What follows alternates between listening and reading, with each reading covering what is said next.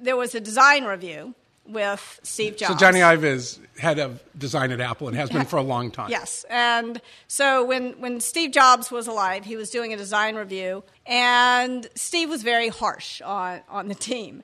And Johnny afterwards said, "Why did you have to be so harsh on the team?"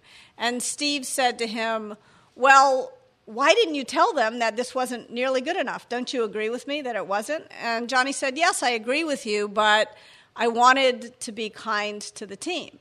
And Steve shook his head and he said, "No, that's not the deal. The problem here is you're really vain." And Johnny was like, "What do you mean?" And Steve said, "You wanted the team to like you, and you didn't care about whether they improved their work or not." And Johnny says, "I was terribly cross because I realized he was right."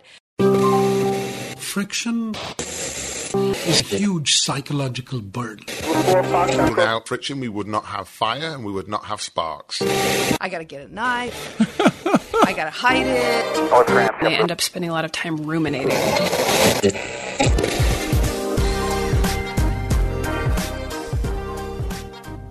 Hi, I'm Bob Sutton, and this is the Friction Podcast.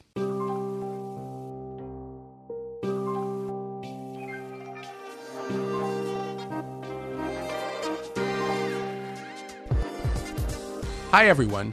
Today is the last episode of the Friction Podcast. Kim Scott of Radical Candor fame joins us to talk about organizational friction. Her book, Radical Candor, is a New York Times bestseller. We recorded this one in front of a live audience of about 100 people at IDEO, the global design firm, and it was really fun. Towards the end of the podcast, you'll hear that we take some questions from the audience. We've cut out the audience questions, and instead you'll hear Kim Scott repeat the question. This is Friction Live. Okay, so it's great to see you all. We'll have Kim up here in a minute. Before we get Kim up here, I want to give a special thanks to IDEO. IDEO is a global design firm. I think I said that properly. It used to be a little tiny place in Palo Alto, but now it's a global design firm. And my history with IDEO, I'm not going to go into massive detail, but I looked it up. On April 7th, 1994, so I've got two of my children here, and only one of them was born at that point even. Anyhow, so I walked into David Kelly's office with a doctoral student named Andy Hargadon, and I said, "I want to study you. We want to do an ethnography." And David was very generous. He gave us the phone list, which had about 50 names on it. 15 of them, I think, were named David. There's something called homosocial reproduction, where you hire people like yourself. Anyhow, and he said, "You can talk to anybody you want and stay as long as you want," and I still haven't left. I'm an IDEO fellow, so I do appreciate the hospitality. All right, so let's move on to Kim Scott. So Kim Scott is going to talk to us in particular about her background, in particular about her book, Radical Candor. So speaking of plugs, go buy this someplace if you haven't bought it already. It's a great book. This is Kim Scott. All right, let's start out with the sort of question of, basically, who are you? How did you get here? So you've written this great book, Radical Candor, which we're going to talk about, but why don't you give us all a little background. So Sure. What got you there? Sure. So I had a bunch of crazy experiences early in my career. It was very difficult for me to be a manager because I was raised in Memphis, Tennessee, and I was born and bred for what I call in the book manipulative insincerity. I was not supposed, if you don't have anything nice to say, don't say it at all. That was me. Uh-huh. And now all of a sudden it was my job to say it. And so early in my career, I had the following experience. I had hired this guy. I'm going to call him Bob. He wasn't you. Oh. Poor old Bob. It's generic. So I had hired this guy, Bob, and I really liked Bob. He was smart. He was funny. He would do stuff like we're at one of those manager offsites that everybody hates because you're wasting a lot of time on some stupid get-to-know-you game. But you don't want to be the one who says, I hate the get-to-know-you game. So Bob said, I've got this really great idea. It's going to be super fast. We're all ready to do it. He said, let's just go around the table and confess what candy our parents used when potty training us. Weird but fast. Weirder yet, everybody remembered Hershey Kisses right here.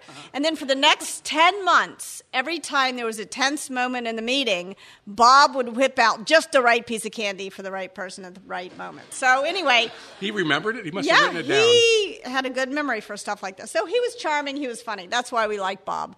One problem with Bob. He was doing terrible work. Like, he would hand stuff to me with shame in his eyes.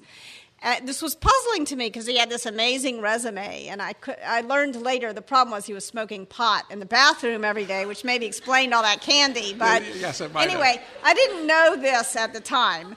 And so instead, because I liked Bob and I wanted to be nice to him, instead of telling him this is not nearly good enough, I would say, Bob, this is a great start. You're so awesome. You're so smart. You're so funny. We all love working with you, but maybe you could take another crack. And of course he never did, or maybe he took some other kind of crack.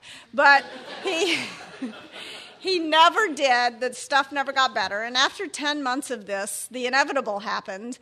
And I realized if I didn't fire Bob, I was going to lose half my team. And so when I sat down with Bob to tell him where things stood,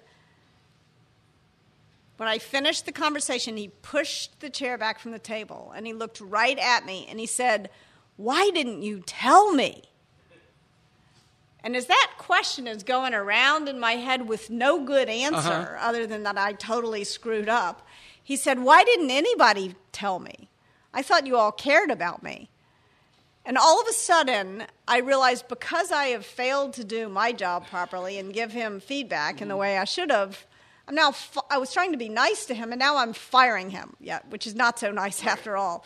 And it was probably the worst moment of my career, and that was probably the moment that I began thinking about radical candor and how to avoid making that mistake, and also how to avoid helping other people make that mistake. When I was leading a big team at Google at one point, and managing managers of managers, like turtles, even though it's a flat organization, there's like 12 layers. Right. And unfortunately, the flat organization is a myth.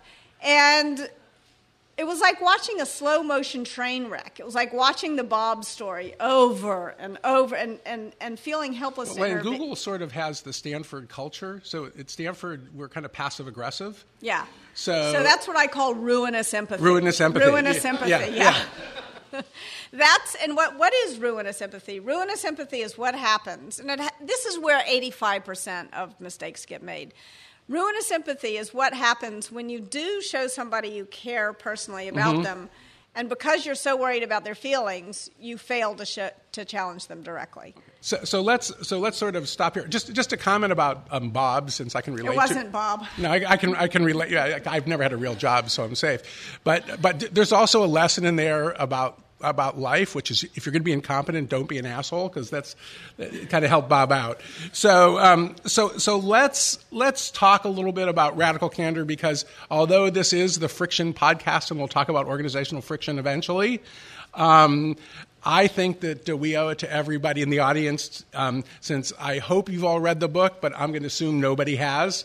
But read it this weekend. Yeah, read it this weekend, or at least buy it. At least buy it. And write a review. That's right. A positive review. Reading can come later. But sort of, why don't you give us sort of the high level? I mean, the book is actually summarized in a 2x2 table quite well on the cover. Sure. So why don't you sort of walk us through the basics of your argument in the book? So super high level, radical candor is the ability to show that you care personally at the same time that you challenge somebody directly. So very simple, and it sounds like who doesn't care personally? Nobody starts out their career thinking, I don't give a shit about people, so I'm going to be a great leader. That's not how it works. But somehow around the time we're 18, 19, 20 years old, we are at that moment in our lives when our egos are very fragile and our personas are beginning to solidify. And right at that moment, somebody comes along and says, be professional.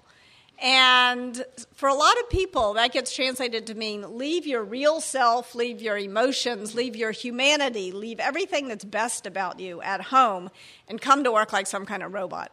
And so that causes a lot of us not to bring our whole selves to work, to fail on the care personally dimension. And then there's challenge directly. This is what I call the willing to piss people off dimension of radical candor.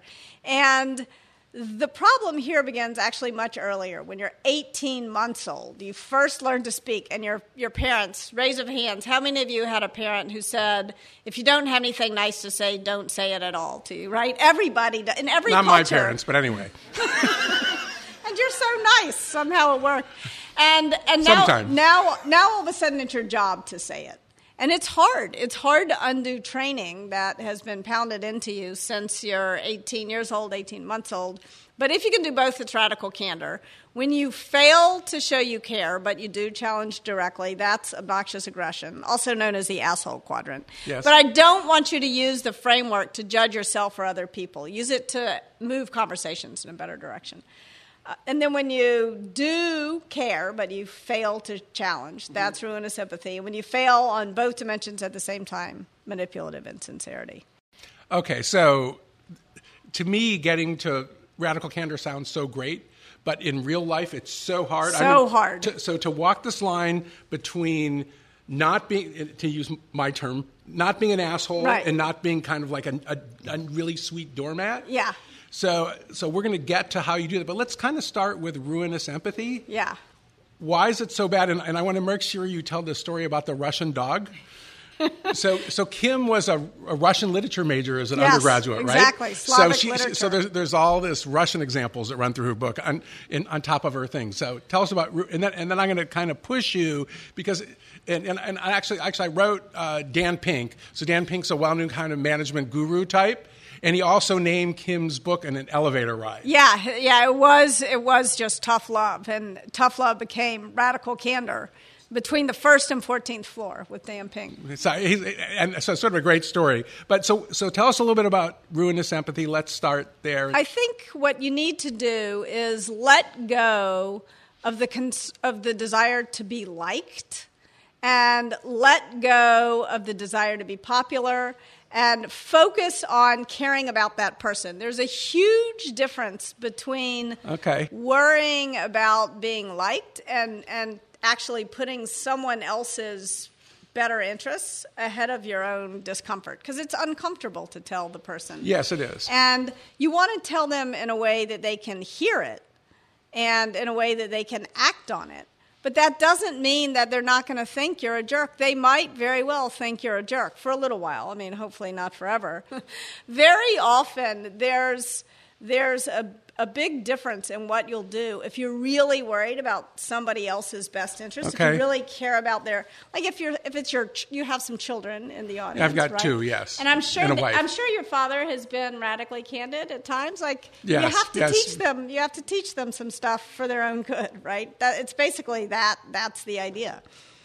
But okay, so let's dig into this a little bit more, and I'm going to ask you some other questions, and we will get to friction eventually, since this is It is friction. It is the friction podcast. What is friction? Friction. Ruinous empathy causes a lot of friction. So let's hold that thought just for a minute. But so it is funny, since I have 2 children and a wife in the audience, and I also have had lots of students over the years. Yeah. One thing that I've sort of noticed is that for some students, they just beg for it. Yeah. Like, I even used the name of one of my former students now, Liz Gerber, tenured professor at Northwestern. She demanded it. She would yell at me when I wasn't critical enough. Then I have other students who, if I just say a little bit negative, they just crumble. Yeah. So in real life, you're going to have teams. So how do you get to the point? And don't tell me the answer is just empathy, because for an IDEO, we could just say empathy. Yeah. So it's not. Actually, empathy will trip you up here. Okay. Especially with the ones who crumble. Because if you're too empathetic, you'll back off your challenge and you won't be clear enough with them. So I think the key thing to remember is that radical candor gets measured not at my mouth, but at your ear. Okay. Not at your mouth, but at my ear if you're talking to me. And that means you've got to adjust. you got to say it differently for different people. So if somebody reacts with great emotion, I think the key thing to remember is to react to the emotion with compassion. Don't pretend like it's not happening. Just eliminate the phrase, don't take it personally, from your vocabulary, because it's natural. Like, we spend more time at work than in any other thing we do in life, except maybe sleeping and probably not. Okay. And so, of course, when we screw up at work, we take it personally. It's upsetting. And so it's okay if somebody gets upset. What you want to do is react to the emotion with compassion. You want to move up on the care personally dimension without backing off your challenge. Okay, so you look dissatisfied. No. I'm just curious. So there's a couple of things going on in my head. One of them is, so you actually have a Harvard MBA, don't you? I do. Yeah, and so we've got Huggy Rao in the audience who's going to talk later, and I know a lot of Harvard or Stanford MBAs. So you're making this argument that emotion and being in tune, that's a really important part of leadership. They didn't teach me that at Harvard. They didn't teach you that at Harvard Business School? So is this, and in fact, I'm in the field of organizational behavior. A lot of times when you talk to MBAs, they tell you their OB classes are just bullshit. Yeah. Except they come back 20 years later and they say, gee, maybe they weren't so worthless. It was actually really useful. So what do you do to this sort of, the robotic, managerial, rational mindset? What do you do to get people to the point where that they think that this it emotion, actually matters? Yeah. It's really interesting. When I was early at Google, we had to hide the Harvard MBA students because if they were interning there, and Larry or Sergey found out there were Harvard MBAs, they would not have gotten jobs. There's a Harvard MBA who worked at Google for years who is agreeing with us. We'll protect our identity. Yeah, we hid them. And so one day I was talking to one of these Harvard MBA groups, and they were very disappointed to be talking to me because they really wanted to talk to Sergey. I'm like, look, you want a job? You talk to me. You want to not have a job? You talk to Sergey. So anyway, and they asked me, like, what can we do to be successful at Google? And I could tell they were expecting some sort of analytical response. And I said, could you just show up to work like human beings? And then I felt kind of ridiculous. Like, what were they supposed to do, show up like chipmunks or something? And 10 years later, I bumped into one of the people in that class, and he said, that was the most useful thing anybody told me that first year at Google. Like, we totally forget that our humanity is actually an asset, and that we should bring it to bear to doing great work. MBAs really do grind this out of you. Okay, so let's shift gears to frictions. Huggy Rao and I are really interested in this notion that and we learned it from our book on Scaling Up Excellence, that we talked to all these managers involved in scaling and talk about how hard it was to get things done in organizations, and the bigger and more bureaucratic they got, the harder and harder it was to get things done. So we're sort of on a learning adventure, including this podcast, to discover things about friction. And oddly, we have 3 Stanford or Harvard Business School graduates and no Stanford Business School graduates. So we have you, maybe Michael Deering, out there. And there you go. We got a Stanford. Oh, God, no. But I'm talking about who are on the podcast. Okay. So with that as background, so when you think of radical candor, what's the relationship between that and the problem of organizational friction, of things being kind of harder to get done than they should? I'm going to give you a good definition of friction, which is delivered to me by an HBS professor. I don't want to malign HBS. I did learn some great things. Oh, good. There. Yeah, they have great craftsman education. They do. So Richard Tedlow would talk about the gravitational pull of organizational mediocrity. And that, to me, is a pretty good definition of friction. The gravitational pull of organizational mediocrity. It's what happens as companies get big. And you can use it. I bet he'll let you. And I think a big part of what causes that gravitational pull, as organizations get bigger, as people don't know each other as well, they're far more apt to be ruinously empathetic. And that creates friction because there's a meeting before the meeting, there's a meeting after the meeting. Everything takes 6 times as long as it should because nobody's saying what they really think. and nobody's pointing out problems, so problems aren't getting fixed. And that ultimately is really unsatisfying, I think, and kind of actually infuriating after a while. It's like getting caught in traffic. Okay, so let's sort of take that problem. That's really interesting, because to me what you're talking about is there's all this backstage stuff that goes on that it just takes so much time. In fact, I'm thinking Huggy Rouston in the front row, that he had me speak at an organization that's almost across the street and has gotten smaller and smaller since we visited them 10 years ago. And they'd have a pre-meeting meeting, then the pre-meeting, then the meeting, and then the meeting afterwards, and then something would finally get done by two people who ignored everything. Yeah. So, yeah, exactly. So when you have that, and it is funny because a lot of that was ruinous empathy. Yeah, they didn't want to. You're afraid. The bigger an organization gets, the higher the cost of pissing somebody off. Okay. Or at least the perceived cost, the risk. And so what you need to do is create an environment which makes more evident the risk of not pissing people off. Huh. Now, I'm not saying that you should intentionally try to piss people off, but Colin Powell says leadership sometimes means being willing to piss, not to be a jerk. There's a big difference between being a jerk and pissing somebody off. So I was rereading your book this morning, and I was really sort of struck by that. So to me, one of the implications of that is that as to be an effective boss, and I like that you use the word boss, by the way. Good, because it was a hard decision. I like it. But you're implying that to be a boss, an effective boss, you actually need a pretty thick skin, because you're doing things that make people cry. This is why we read your book. Yeah. That piss people off. Yeah. Sometimes they'll yell at you. Sometimes they'll get mad and quit. Yeah. That's going to happen. So how did you develop it? How you do executive coaching now too? Yeah. If you're working with narcissists, a characteristic of narcissism, not to go into politics, is that narcissists are incredibly thin-skinned. They're charismatic. Yeah. And any tiny insult. They react with. So given that this is just, to me, it's a condition for success with radical candor. Thick skin, yeah. To be confident, you have to be confident, and so I think part of it is, and this is why I think that empathy is not the answer. Empathy is often kind of a short-term emotional reaction to something, and I think what you need to be able to do is to look past the momentary sting that is going to be caused by whatever it is you have to say, and look at the bigger picture. Like, how is this going to help the person get what they really want? How are you, by helping this person grow, how are you helping them take a step in the direction of their dreams?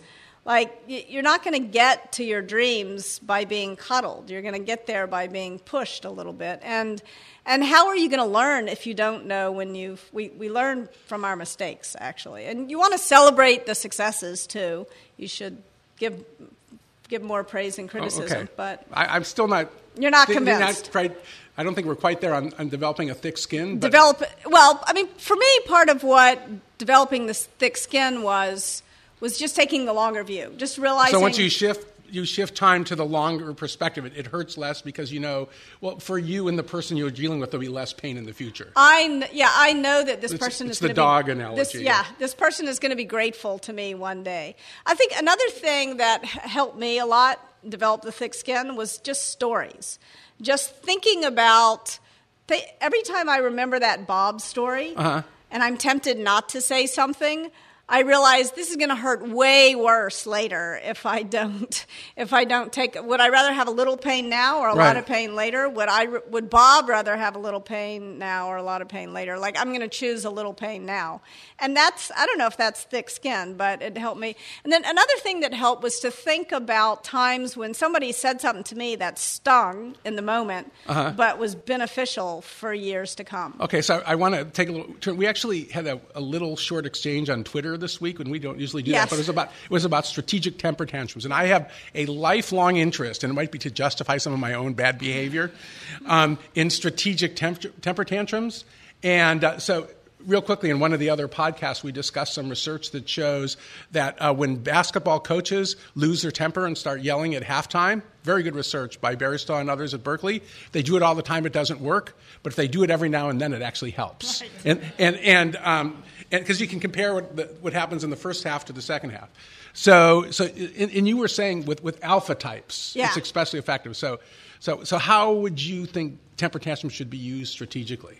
So I think that it is really psychologically healthy people and super confident people have a natural tendency to dismiss all the bad news and only hear good stuff about themselves. And sometimes to break through that sort of psychological barrier. That sort of shell of alpha male arrogance, is that what you're sort of getting to? It's not only males, unfortunately. Women can be alpha too. So you got to work pretty hard to bust through it. So, and this is what I call in the book the perilous boundary between radical candor and obnoxious aggression. Because to an onlooker, it may look like you're being an asshole. So there's a really good, in the Lost interview, there's a really good clip with Steve Jobs where somebody is asking him, what did you mean when you said your work is shit? You know, and for most of us that would be clearly asshole. Yes. And Steve's first response is kind of an asshole response. He's like, well, what do you think it meant? It meant your work is shit. But then he goes on to explain, you know, when you work with really good people, and you can imagine he was surrounded by some basketball player types, and some people with pretty alpha confidence.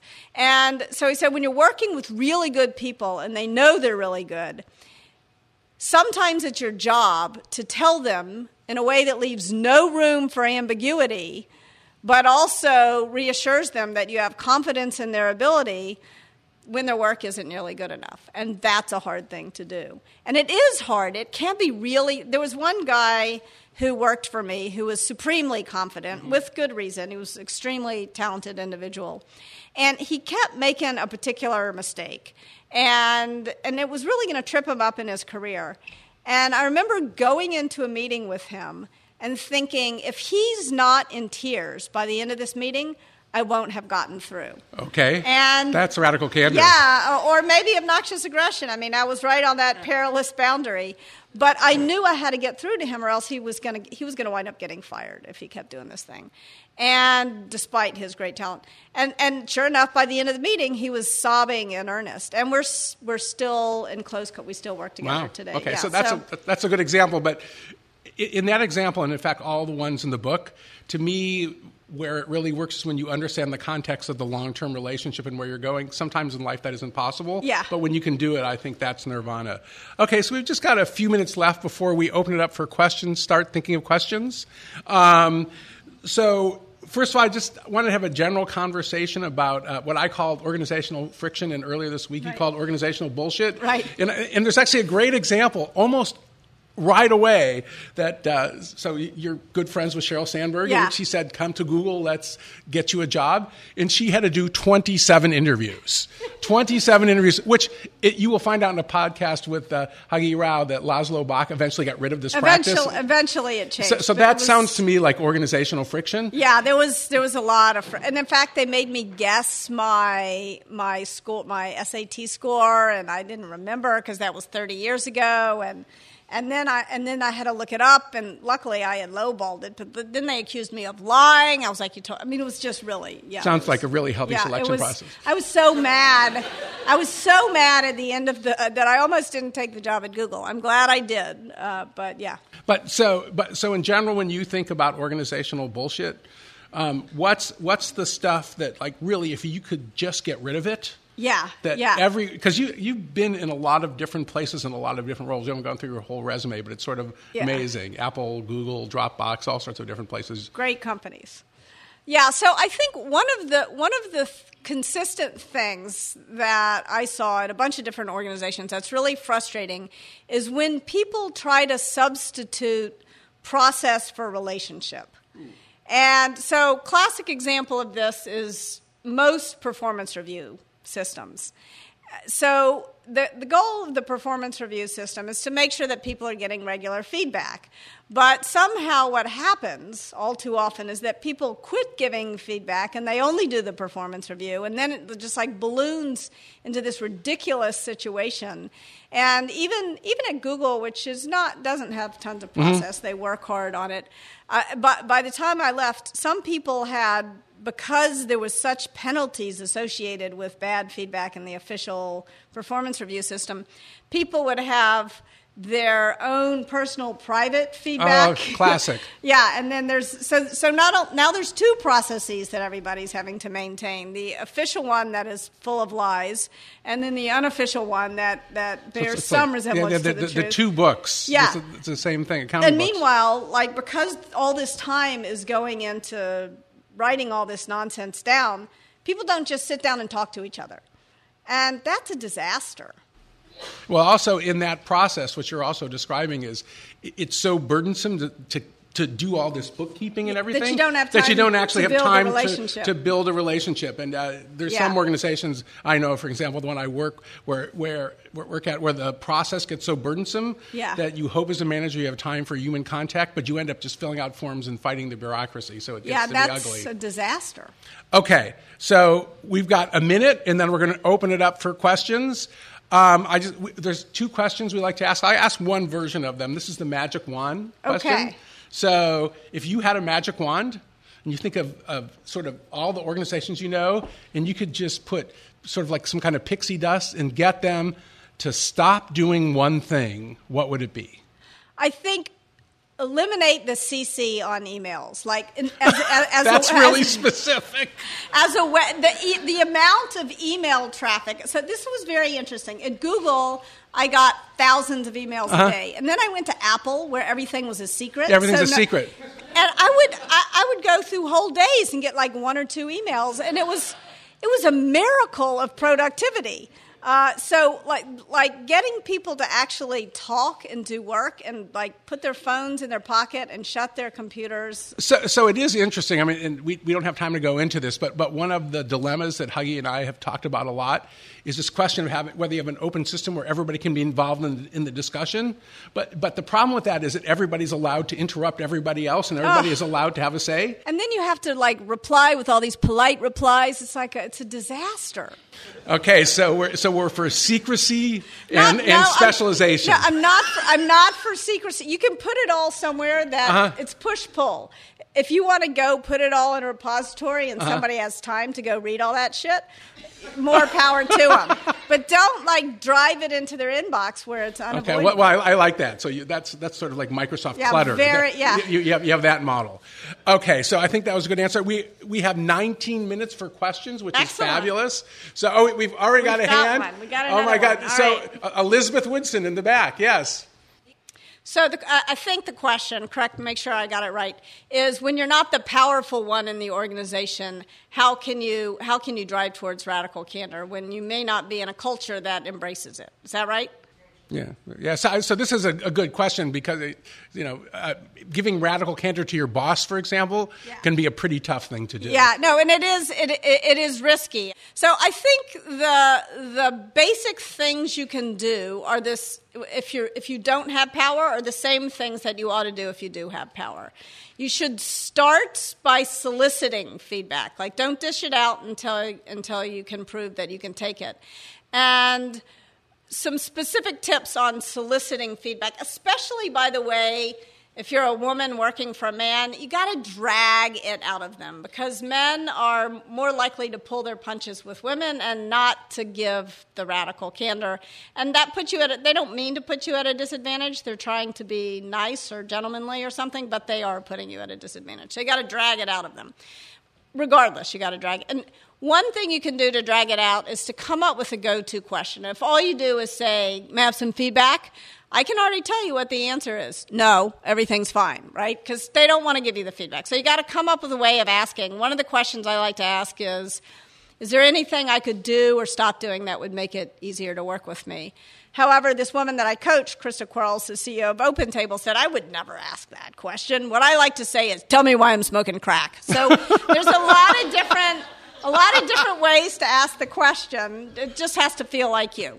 I like that question. Yeah, it's a good question. Okay, speaking of questions, we got a question over here. All right. Thank you, sir.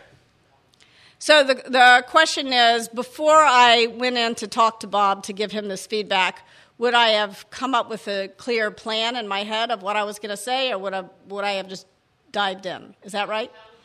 So, yeah, if I try to plan too much a feedback conversation, then I will get myself into such a state of paralysis that I won't be able to I'll come across like some kind of robot. So what I try to do when I'm going into a conversation that I know is going to be hard, I'll try to jot down, like in 1 or 2 words, 3 or 4 bullet points, the big picture ideas that I must get across, and then I'll start talking and adjust.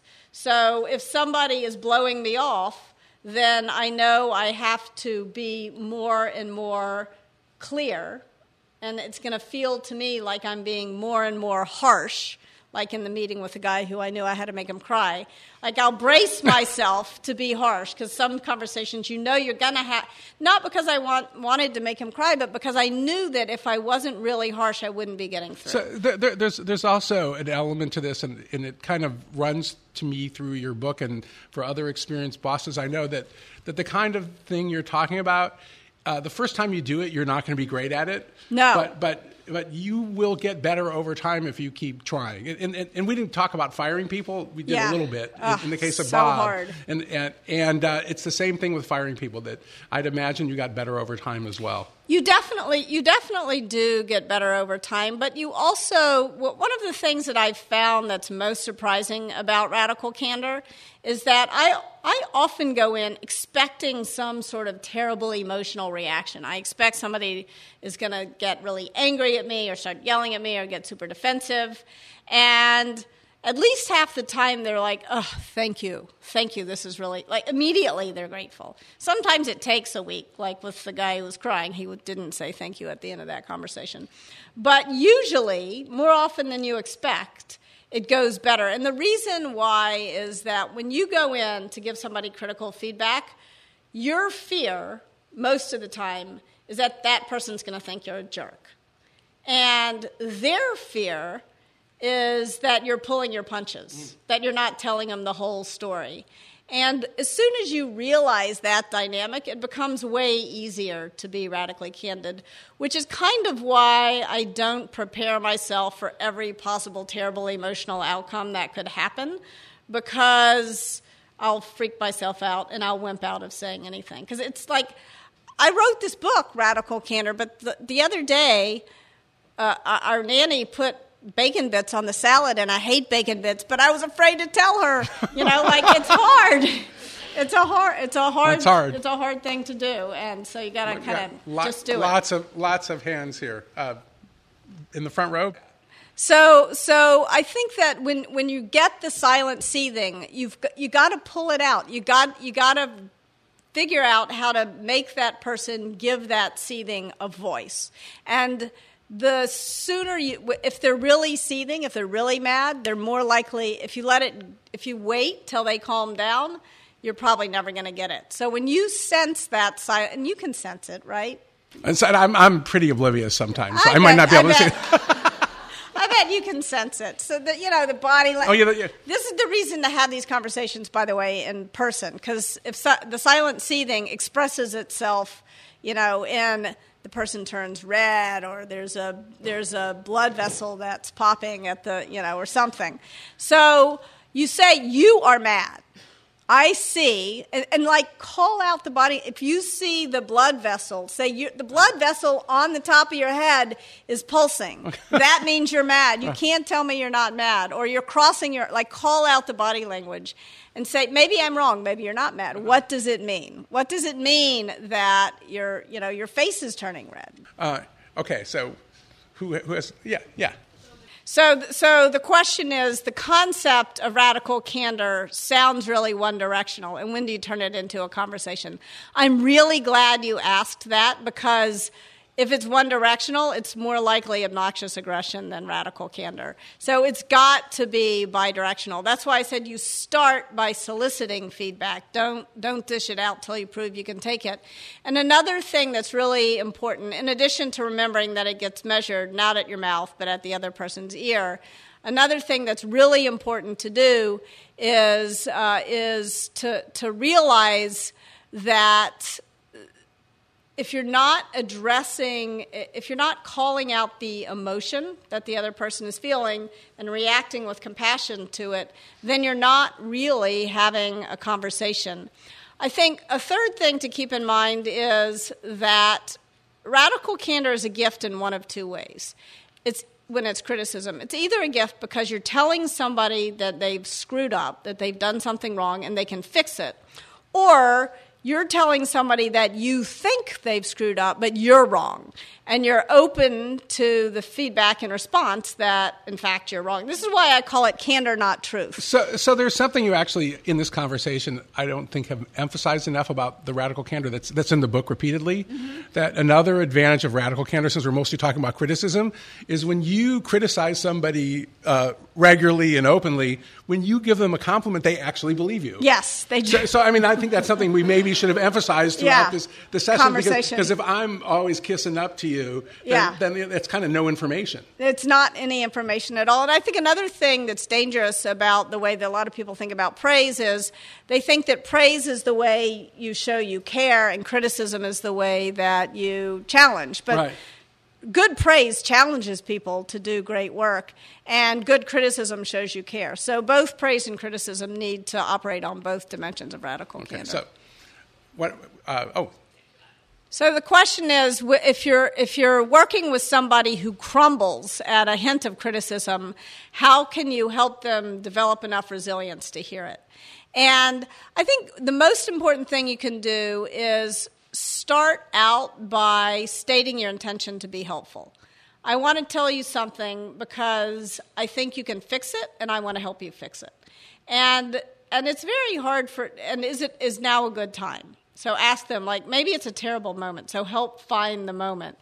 And usually when people see that the reason why you're telling them this thing is because you want to help them, then all of a sudden they're a little bit more open to it. I think also being humble when you offer especially the criticism, but equally important with praise, to say, maybe I'm wrong about this. But I just want to share with you what I see, and I want to hear what you see. So that has a way of disarming the sort of natural defensive reaction that we all feel when we get criticized. Another thing that's really important to remember is not to make it about personality. You're trying to tell somebody something they can change, and it's not impossible to change your personality, but it's pretty difficult. So you could use situation, but in the meeting when you said every third word you sounded stupid is a very different way to give some criticism than saying you're stupid. You're stupid, right? Yeah. So there's a hand in the back, and I think that you're our last question. Then I'm going to ask you a question. Yes.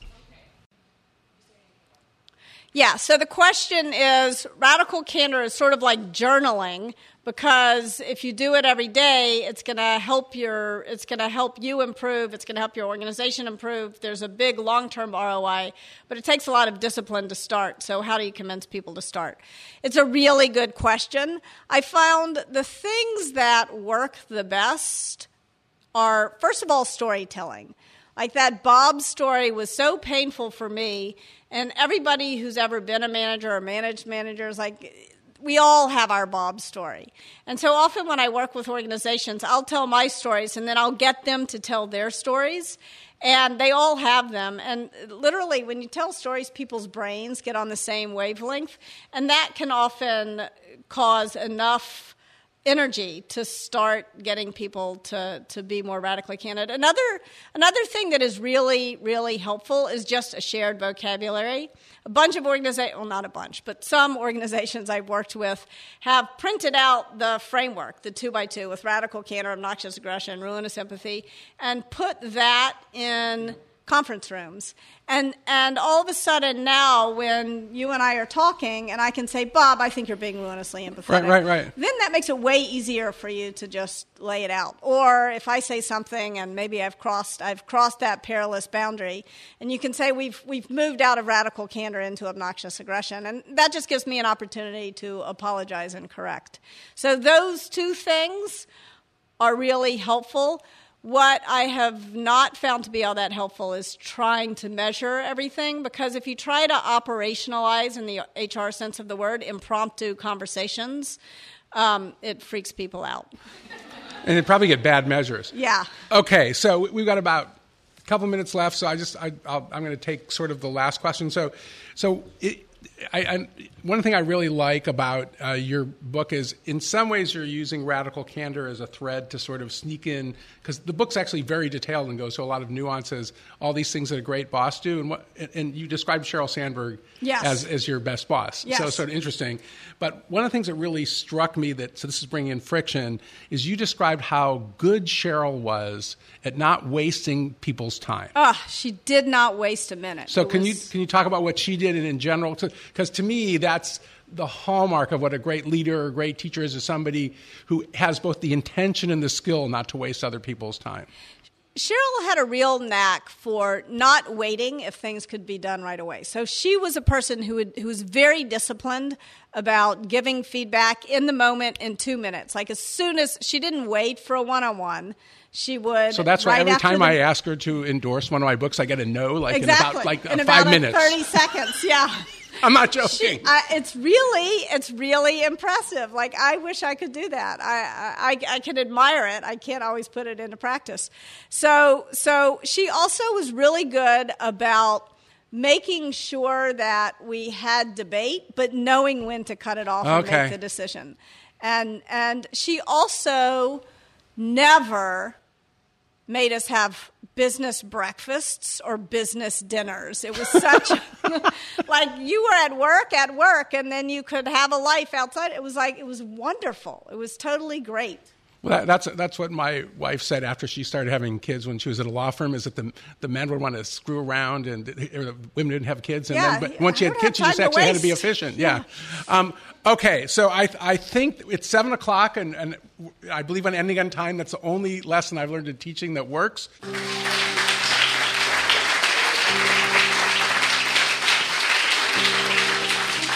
I want to thank Kim Scott for her wonderful ideas, her great energy, and for cranking up the audience at IDEO.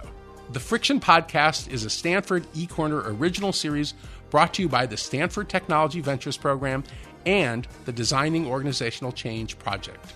Friction is produced by Eli Schell and Rachel Jilkowski. Michael Pena and Monica Yort are the outreach team. Daniel Stussy is our designer.